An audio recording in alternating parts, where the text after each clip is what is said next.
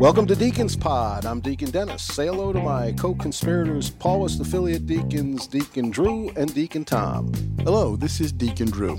Hello, this is Deacon Tom.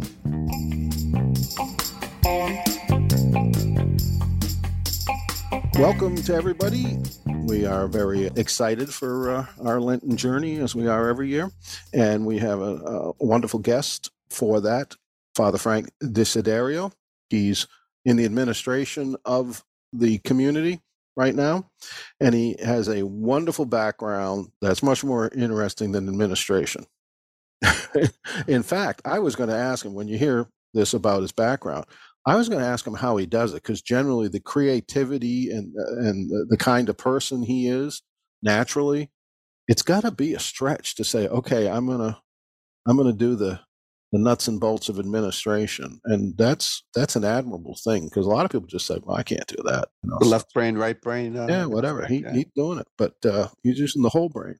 That's a really good catch on that, Dennis, because when everybody gets to hear this particular interview, they'll understand that Father Frank lives and preaches through his art, and yet he's at the top of the ladder in terms of administration. I think he's also the vice president of the Paulists, so he's right there doing the work of keeping us all running in the right direction. He also makes a real interesting connection between his poetry. He's a poet, and he makes a recommendation for mysticism, which is experiencing God in prayer, not just saying words, but having the relational experience at various levels in various ways. Right. That propel this whole endeavor. And I thought it was interesting that, to do either poetry, to be a poet, or to be a mystic, one of the things you have to do that in your personality is to really be able to pay attention to what's happening, especially in that moment. Right. And Father Frank, he must have that gift to be doing both those things. It's interesting you say that. From my perspective, you will both remember a couple of years ago, we had the great, wonderful opportunity to go up to the Paulist location up on Lake George. A beautiful time, yes. Spend some time with us and Father Frank DiCiano and Father Desiderio. One of his things is that he, I think, is kind of runs. He's the director up at Lake George. Thank you. And I just had these memories when he was talking of being around him up there and what a gracious host he was, but how much, and I think it's well known how much he loves the lake and the property up there, which is absolutely stunningly beautiful. But I got a sense of such a strong sense of peace. It's easy to confuse whether that peace was coming from the serenity and the beauty around us or coming from Father Frank, who personalized the serenity. I mean, he has that way about him. Absolutely. Really good. Yeah, well, it's kind of nice to be able to take in the power of nature up in Lake George rather than on 59th Street. So there's a different... in New York, yeah. Yeah. Well, Central Park is right nearby, so... This is true, but... They got some nature over there. A little noisy there. It depends on how you look at it. I mean, I do love the humanity walking up and down those streets and... the humanity. Remember not that humanity. Thomas Merton had his... had his epiphany in the middle of... Louisville, Kentucky, right. And so I think this is a really nice way to try to understand that Jesus walks with us through this life. Especially some of Father Frank's recommendations on healing and forgiveness and how to work ourselves out of a grudge mindset. Yeah, Tom, you took him on a great journey through forgiveness. He took us on a great journey to forgiveness. And that awaits our listeners here for Lent. That's right. So let's begin the journey, shall we? Okay.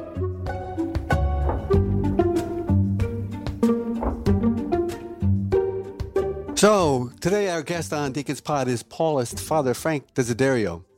Father Frank is the vice president of the Paulist Fathers.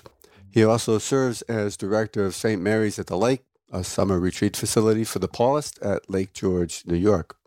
Father Frank conducts workshops, days of recollection, and parish missions centered around forgiveness and life and ministry of Pope Francis.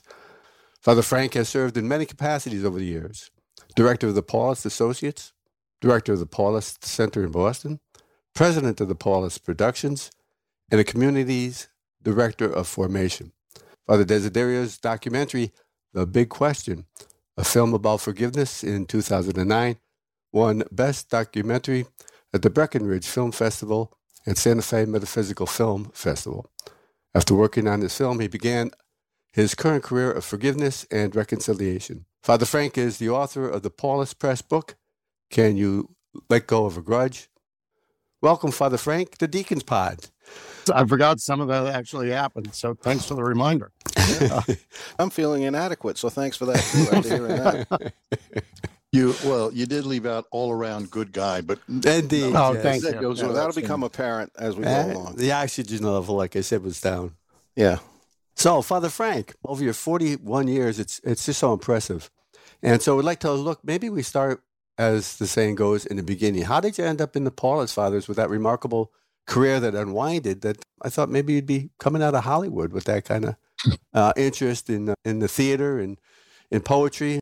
The Paulist Fathers, it's quite a beautiful ministry you found yourself in. How did you get there? The phone book. I love this story. I was interested in, I graduated college, and over the years, I had thought about becoming a priest. And finally, one day I surrendered to the idea. And once I surrendered to the idea, I just found myself at peace. And so I thought, okay, that's the call. That's God's open door. Go where the peace is. And I said, well, how do you go about becoming a priest? So I looked in the phone book, and the only listing under Catholic priests in the yellow pages of Washington, D.C., where I live, was for the Conference of Major Superiors of Men, which is a organization of religious orders. And so I got into my Oldsmobile, and I drove down to Massachusetts Avenue, and I rang the doorbell. Didn't call. The secretary didn't know what to do with me. There was one priest there. She ushered me into his office, and I said, I want to become a priest. He looked kind of befuddled. And so he started going through all the different religious orders: Augustinians, Benedictines, Capuchins, Dominicans. And then he finally said, this isn't going to get us anywhere. Tell me what you're interested in.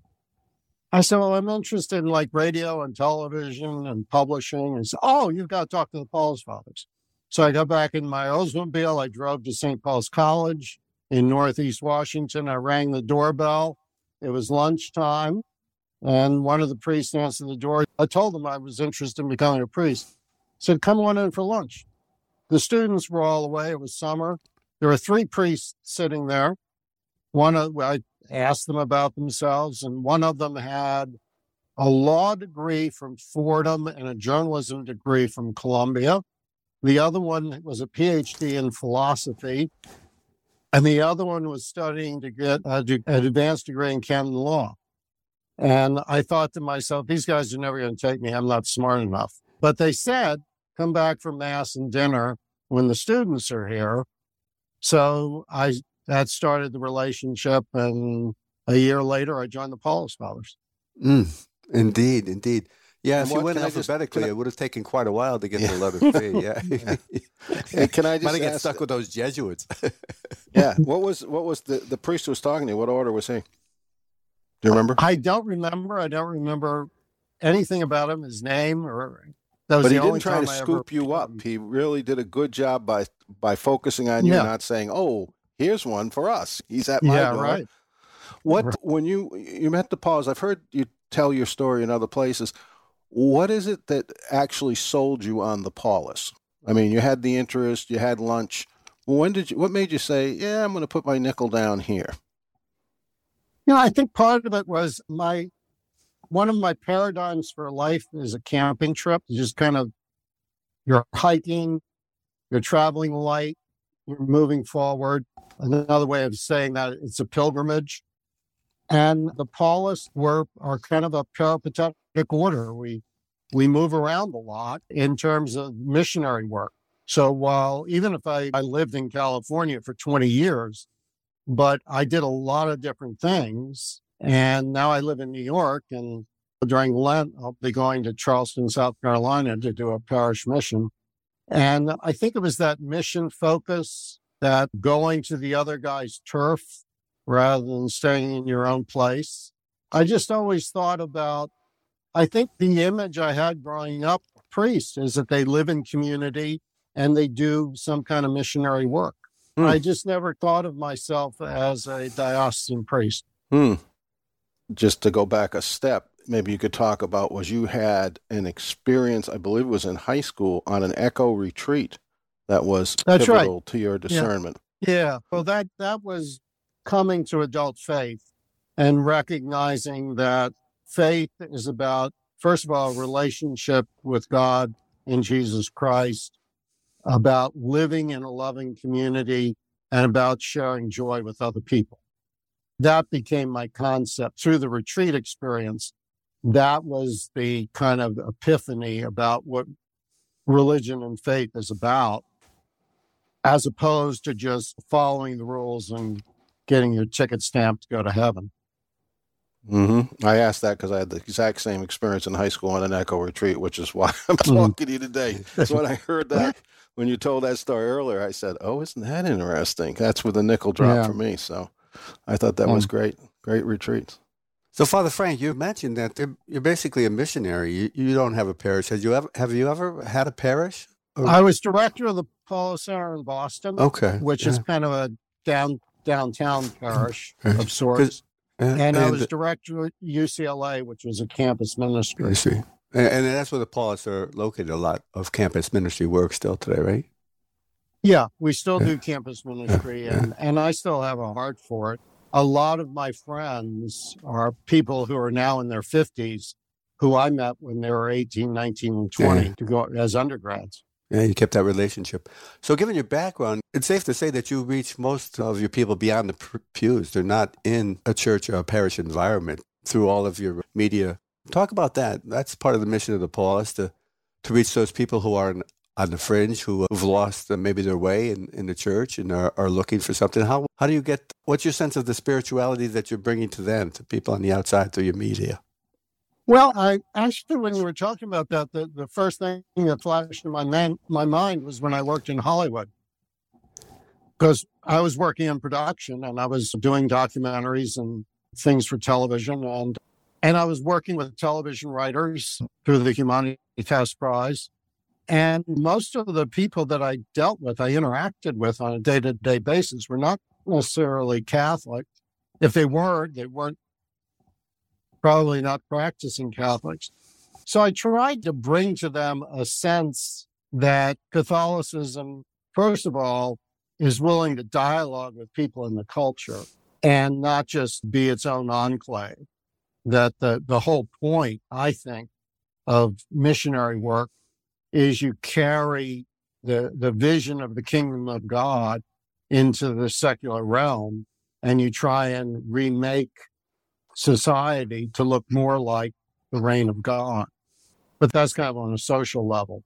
But just on a personal level, I think what I tried to convey was the joy of religious experience. In other words, the joy of living in relationship with God and the peace that comes from that. Because I think a lot of people who don't have a spirituality, that's one of the most attractive things, is that you can kind of find a place to live at peace with yourself because you're living in a relationship with God and the joy that comes from that. And joy might not be the right word. It's more of a deeper serenity. As Pope Francis says, it's the joy of the gospel is not a hilarity. It's more of a serenity. A deep-seated peace. I found it very interesting, again, with the huge amount of work you did on forgiveness based on the film. Tell us about that. What brought you into that forgiveness chapter and doing a film?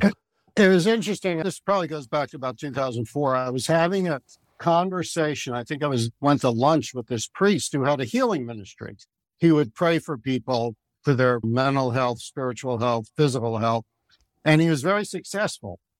And I said to him, how come some people you pray for, it doesn't have an effect? How come they don't get better? And he says, the biggest block to healing is a lack of forgiveness. And that opened my eyes. And I thought, wow, okay. So then I was developing documentaries for cable television. And so I needed something that was religious, would check off the faith-based component, but also would be entertaining and popular in order to sell it to A&E, which is eventually who did it. So I came up with this idea of investigating the value of forgiveness, the emotional, physical, spiritual benefits of forgiveness. And so as I did all that research in developing the documentary, I was also asking very religious questions, but I was asking them to psychologists and neurobiologists and brain researchers. And so anyway, we did this documentary on forgiveness, and then based on the research, I wrote a book, and then I started doing parish missions on it. But, like when we showed the film, I took the film to some film festivals, and people would come up to me afterwards with their own stories. This one guy came up to me and said, I went to Vietnam and I met the North Vietnamese officer who was my opposite number at a battle.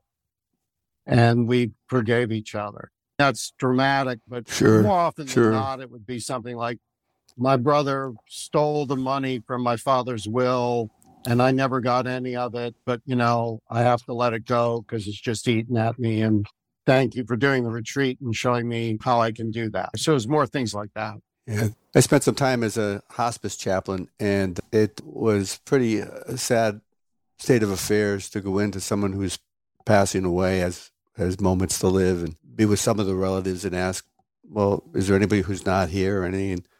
And oh yeah, well, there's this family outsider that they haven't been in touch with for years, a son, a daughter, and even several times that we were able to pick up the phone and make a call on there, and you could see that sense of ease coming in, that it's unfinished business, even though we might feel justified in our anger and that we have reason to hold a grudge, but the human spirit wants that forgiveness. I think it's part of our need to reconcile before we pass on. That's a real obstacle, and it's for every religion. It's for it's not just our religion. It's I think every religion in the world calls us to a forgiveness of other people.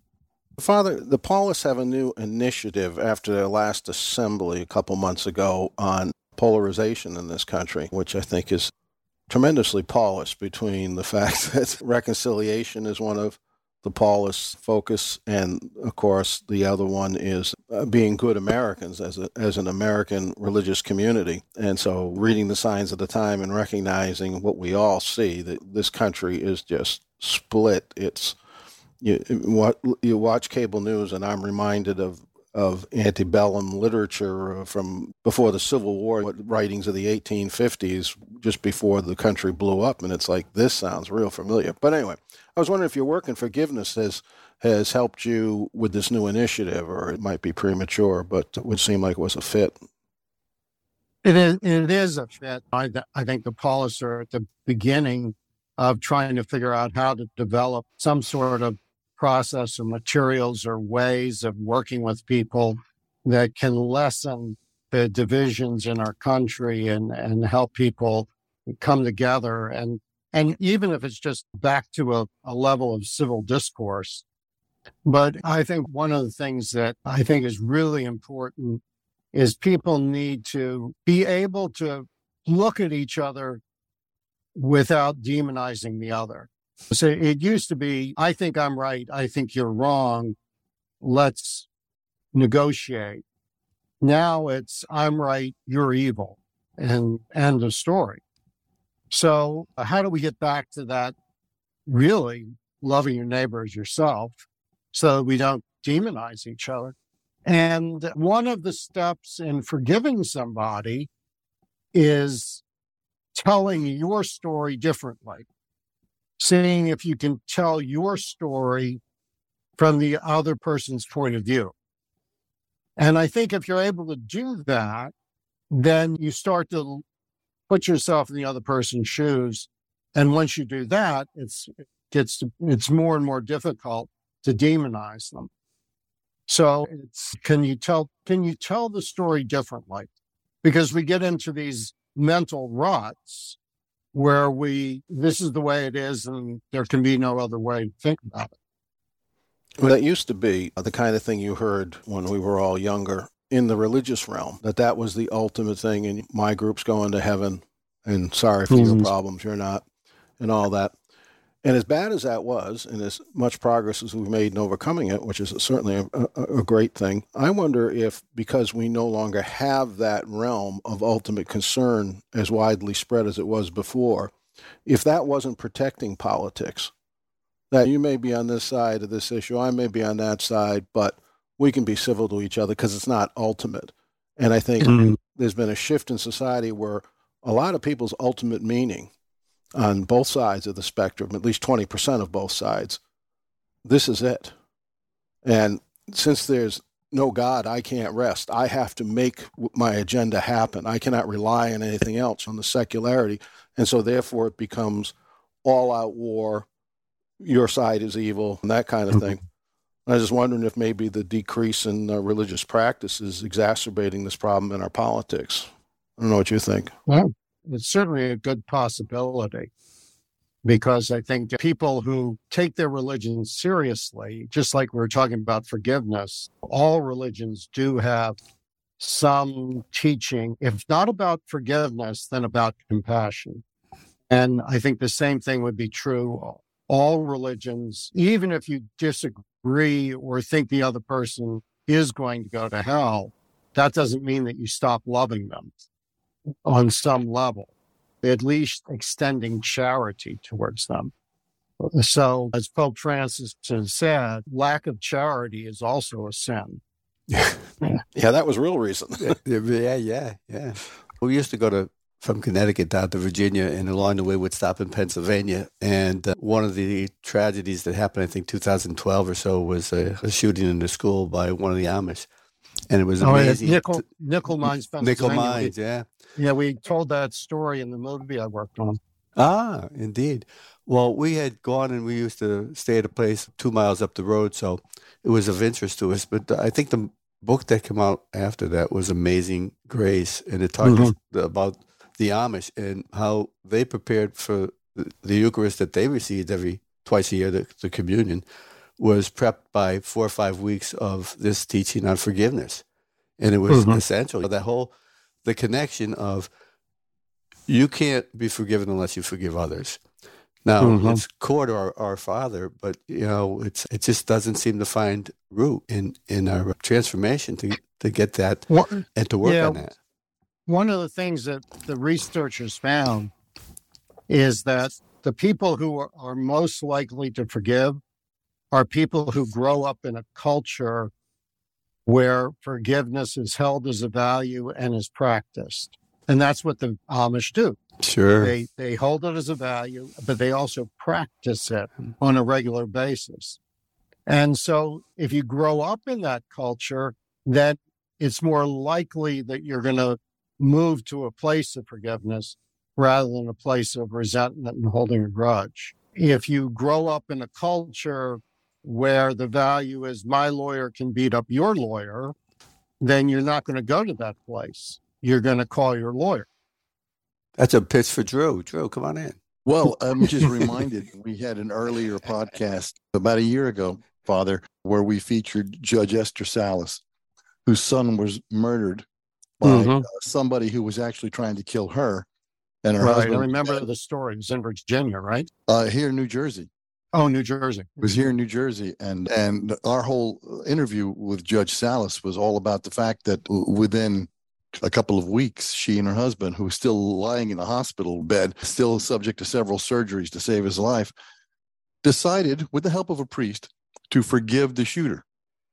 And they made a public statement about it, and she has been preaching forgiveness ever since. And it's a remarkable story that she tells, and I think my colleagues here will agree that she's very sincere in her and how much she's forgiven. But she talks about the benefits of forgiveness and what it's brought to her life and the peace that it's brought. So It's just such a powerful thing. And I think it's so important, your history with this. And I agree with Dennis. It just seems to, and you, Father, that it just seems to be a great fit to now discuss polarization and try to smooth off the rough edges in this world that we live in. Mhm. One of the benefits, I think, what's the saying that says that failing to forgive is like drinking poison and expecting the other person to die. Like it's for our own benefit. Yeah, we have to find that peace, and it's probably the hardest work you have to do, depending on the severity of the rejection and hurt and pain vis-a-vis our church. What we've gone through for these last years, it's difficult work. Yeah, and I think one of the reasons people don't want to do it is because they feel like that there's really two strong Catholic values here: mercy, which counsels you to forgiveness, and justice, which counsels you to do what's fair and right. And people feel like if they forgive, they're violating justice. But in fact, these two things, they coexist in the same place. You can be, the way I say it is, if the just thing to do is to sue somebody, go ahead and sue them. Just don't harden your heart against them. So, in other words, how do you do it with charity? How do you do it with love? How do you do it praying for the other person so you don't poison yourself with resentment? Kind of the other quote, besides the one you use, comes from Mark Twain, which is, resentment is the acid that eats away at the container that holds it. So forgiveness is really about freeing myself from resentment so that I don't hurt myself, as well as it's not so much about letting the other person off the hook. Right. Yeah. And Martin Luther King was a great exemplar of both of those. He said, "I will never allow a man to bring me so low as to make me hate him." And yet no one can say that King wasn't pushing for justice. They're not mutually exclusive. Theirs was being not only held, but practiced, the exact thing you're talking about of, I'm going to hold you accountable, but I'm not going to hate you. I'm not going to not forgive you. We're not going to move on. I'm not going to demonize you. So that's a great resource, the civil rights movement. I think I had a judge on my board of directors in Connecticut, and he would be talking about how he reconciles cases, and he says that when he gets involved in situations, he remembers that, you've got to serve the justice aspect, but you never take the guy's last dollar. That there has to be that element of fairness into it. And again, I thought that was pretty interesting coming out of the legal side, that you actually have jurisprudence that says, even though you could go the whole distance, be fair. I feel a lawyer joke coming on. No joke. No joke. From a judicial perspective, mercy is the word that we use, and it's something that I always prayed for before I went out on the bench, to be able to remember mercy and to remember that the person I'm looking at out there is actually a real person that God loves. And in fact, I try to remember that every time. Sometimes it was not so easy, depending on the crimes that they were alleged of having committed. Mercy, forgiveness, justice, it's all tied together. And again, back to the secular realm, if you don't have that foundation in your own viewpoint, your own worldview, then it could get lopsided. You could go more after the justice side and bang the gavel, and lose that compassion and fairness side, I think. Maybe that's some of our issues going on in society now, the civil life we have. One of the things that took me by surprise, Father Frank, is your poetry. I came took me across by surprise too. The Epiphany poem that you did, that was quite a illuminating little work that gives you a high mark in the world of poetry. Can you explain how your poetry and preaching come together? Because I know that you use your poetry as part of your preaching. Yeah, I think both the priesthood and being a poet were vocations that found me. I didn't start out wanting to be a poet. That's what I mean. I was surprised. When I was in college, I thought I would be a writer, but I wanted to write like murder mysteries. I didn't want to write poetry. I thought poetry was something that was done by wimps. So I really didn't want to be a poet. And then early in my priesthood, I decided I could not send out Christmas cards. Christmas was just too busy a time for priests to try and do Christmas cards. So I would do an Easter card instead. And I thought, and it's theologically more significant. because without Easter, kind of Christmas is meaningless. So I would celebrate Easter by sending out an Easter card, and I wrote a poem to create an Easter card with. And then after I'd done that for a few years, I thought to myself, I don't have to just write one poem a year. And it kind of sought me out. It's like I wake up with lines in my head or things come to me. I always carry a notebook, and because a line might come to me, and it's like my subconscious is always working on the poem. So that's what I mean. It's more a vocation that I said yes to rather than something I chose. It's like, this is what I want to do. So anyway, some of the things that connect poetry and preaching are, in preaching, you want to use beautiful language to express meaningful thoughts and use the right word and use concise language. Again, Pope Francis, keep to a 10-minute homily. And I found that there was a lot of parallels. When I was writing a good homily, I was using poetic principles, finding the right, using beautiful language, using alliteration, putting in the occasional internal rhyme. And if I wrote a really good line in a homily, I would pluck it out and hold it and maybe use it in a poem somewhere. Or if I wanted to sum up what I had said in the homily, I might put it in a poetic form and use that poem to end the homily. So I do think there's a lot of parallels in terms of what poets and what preachers do. And so I try to use the skill of poetry to write a good homily. And the thing is, I even though I have a written text, I very rarely use it, because my philosophy is, if I don't remember what I want to say, I expect you to remember it. And if it doesn't come out like a story, then you're not going to listen to me anyway. Yeah. So I've got to be able to stand up and tell a story. So you use poetry as a remote preparation for preaching, not approximate preparation, or is it just? Yeah, it's more kind of the two things just go hand in hand. As I'm writing the homily, something may occur to me that I want to put into a poem. But then the big project that came along was I decided I would write a poem as a reflection on the Sunday readings for the whole 3-year cycle of the Catholic lectionary. So my social media pages, Father Frank's Poetry, I'm now in my 6th year.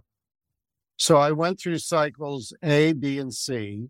So basically wrote 52 poems for year A, 52 for year B, 52 for year C.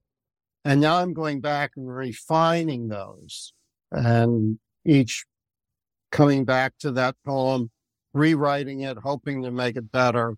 And then I make a little video, and I post the video on Saturdays with the hope that people will use it as a way to reflect on the readings on Sundays.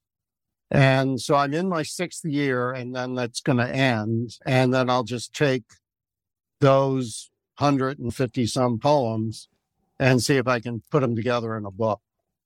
But then hopefully they'll live on the YouTube channel for a while to come. And I have had priests write me and say, do I have permission to use this poem as part of my homily on Sunday? And I always write them back and say, yeah, that's what they're there for. I just had occasion, it was in Things to Know. I think that's the name of the email that goes out. And you were featured in a YouTube talk you gave back in 2020 about St. Paul of the shipwreck. And I watched that again. And what you just said really, really resonates with me in terms of making it a story. You just took the story straight out of Acts of the Apostles, but you retold it. And I'd say with some poetry in there, some poetic language. And it was just a fascinating story. I'm probably going to try to use it somewhere in my parish at some point in time, if it's okay to replay that without permission or with permission. That's a great example, I think, of, it wasn't really a homily. It was more maybe it was a homily, but it was a fantastic telling of St. Paul and some of his travails. Well, and you have to remember the context this was the first year of COVID. Right. And everybody felt like their life was a shipwreck. Right. And so, I looked around for the story that how do we make sense of what's happened to us in this pandemic? And it's, well, let's look at St. Paul and the shipwreck. Our lives are shipwrecked, and what happened to him and what can happen to us, because it's ultimately a story of hope. It's a way that God brought the gospel to people. You also wrote the Paulist Prayer Book, did you not? I edited the Paulist Prayer Book back in the winter of 1999-2000. I took a sabbatical. I was transitioning from being director of formation in Washington to working at Paulist Productions and ultimately taking over Paulist Productions from Father Bud Kaiser. So in that transition period, I asked for a semester sabbatical because I recognized that two things were going on at the time. We were starting the Paulist Associates, and so we needed a tool for spirituality, which is the way I thought of the prayer book, helping to pass along Paulist spirituality. And so I wanted to write it for our associates, and I wanted to write it for our students so that they too would have a tool to help them express, learn, and pray in a kind of a Paulist way. Can you tell the listeners what an associate is? Yeah, a Paulist associate is a layperson that's usually affiliated with one of our Paulist parishes or campus ministries who go through a formation process, and then they live out the Paulist charism, Paulist spirituality, Paulist mission in their own lives. They take an annual promise to live according to the Paulist spirituality, Paulist charism, and they meet monthly as a group to pray together and to support each other in carrying out their form of Paulist mission. Father Frank, there's a lot of folks that might hear this out there, and we've talked about forgiveness. And I'm just wondering if, since you have authored a book, Can You Let Go of a Grudge, can you explain some of the ways that somebody out there who's dealing with something that is keeping them bound up in resentment, how they might let go? Well, the phrase let go is intentional because I have 5 steps that are outlined in the book. LETGO. L is look deeply at what went wrong, kind of really examine the hurt, how it happened, your part in it, their part in it. And then the second E is empathy. Do you have any empathy for the other person? Can you at least summons up the smallest sense of sympathy? You don't have to necessarily love them right off the bat, but can you see where they're coming from? Or can you understand them? Maybe your sense of empathy is just, that person's a psychopath and thank God I'm not them. Maybe that's where you start with empathy, but but psychologists say unless you have some empathy for the other person, you really can't forgive them. So L, look deeply what went wrong. E, empathy for the other is key. T, tell the story differently. You have a story in your head about this hurt. Is there another way to tell that story? And ultimately, I want you to get to the place where you tell the story as so-and-so hurt me to so-and-so hurt me and I've forgiven them. Because when you can do that, you go from being a victim to being a victor over your own hurt. So LET, tell the story differently. G, give the gift of forgiveness. Recognize that forgiveness is a gift. The other person may not deserve it, and that's why it's a gift. But you choose to extend this gift, which means that you choose to emotionally cancel the debt that they owe you. You don't hold on and waiting for something from them. LETG, give the gift of forgiveness. O, one day at a time, keep forgiveness strong. It's hard to always feel forgiving. And so when you find yourself slipping back into feelings of anger, hurt, or resentment, to reassert the decision you made that you're going to forgive the person and let go of whatever emotional debt that you feel that they owe you. It's going to take some work. It's going to take some heavy work. Yeah. But at least it's a process, which is always good to have a process, to have ways to pick it apart, especially that empathy part. I think that's often missed on that. We've got a question that says, suppose we get a friend of ours tells us that they're about to leave the church. What information might you have to give them a sign of hope? What do we have going for us that seems to be totally missed in our contemporary society today, the benefits that we have as a faith-filled community of believers? I think one of the things that's really lost in conversation today is mysticism. Prayer that allows you to experience something of the transcendence of God, and that brings us to a place of awe. It brings us to a place of belonging.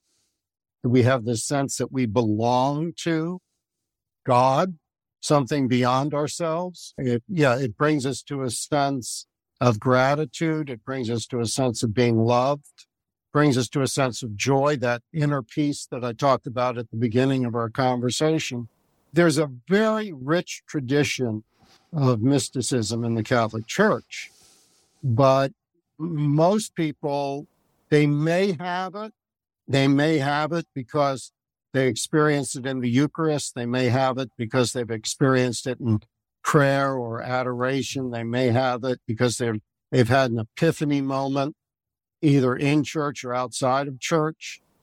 I mean, I think a lot of people have had what I would call mystical experiences, a sense of what is beyond themselves, a sense of moving past where their skin ends into something deeper. And I think that's one of the great benefits of sticking with religion and exploring that side of religion. I think what happens is people either get bored or they get mad or things seem irrelevant. But if you're really living the mystical life, you don't get bored and it's very relevant. There's nothing to disagree with. Like, people leave the church because they disagree with the church's teaching on fill in the blank. But if you're actually practicing mysticism, that kind of deep prayer, spirituality, awareness, this brings us back to poetry. One of the jobs of a poet is to be aware of the present moment, to pay attention to what's going on in this hot moment and pay attention to details. Mysticism is paying attention to being aware of the presence of God and then practicing that presence of God. So that's what I would talk to people about, the mystical side of the church. Beautiful. Again, that whole awareness side, that brings us into the mystery. What's going on with the initiative for Hecker's spirituality? I'm waiting for that, because I think that in my life has been one of the keys to what you were talking about, finding that mysticism. And Hecker is just so accessible, in my experience, of all the various spiritualities. He gives so much freedom and respect for the individual in dealing with the Holy Spirit that it's like, this is a wide, wide door that is very easy for people to approach. Where is that going at this point? Because that also was in the assembly that you were going to. Well, the next thing we're going to do is the weekend when we do our ordinations in May, we're going to do a symposium, which I think will be live streams. And we're going to talk about, what does Isaac Hecker, the founder of the Paulist Fathers, have to say to us today in an age of polarization? Because remember, Hecker lived during the Civil War, which was kind of the worst kind of polarization to hit the United States. So is there anything that we can learn from him? And I think that'll be the next big thing that we do. Are you working on any special project now? Anything big that we could look forward to? Well, I'm one of the people that is trying to pull together the Paulist ministry of trying to lessen polarization in the church and in society. Sure. So we're entering into kind of a study period where we look at, well, what are the experts saying? Who are the people we can partner with? What are pastoral approaches we can use? What are materials we can develop for parishes? What's a retreat that we can offer? Is there a movie we can make? So we're just beginning that process, and I'm part of that team that's working on that. Well, that's really something to look forward to indeed. Very good. Thank you so Thank much, you Father so much. Frank. That was Really, great. what a beautiful thing. Yeah, thanks Great for all your being with you insight. this afternoon. Keep up the good work. Bye-bye. Special thanks to El Jefe Paul Snatchko and our editor, David Dalt. The Deacons Pod is powered by the Paulist Fathers. You can find us anywhere you get your podcasts, and of course at our own website, www.deaconspod.com. That's DEACONS with an S, deacons, plural, pod, all one word, .com. And of course, we'd love to hear your comments at our email address, which is deaconspod, again, with an S, deacons, at paulist.org. That's PAULIST.org. Love to hear from you. That's our offering. We thank you for being with us. On behalf of our colleagues at the Missionary Society of St. Paul the Apostle, we wish you a future brighter than any past. Till next time.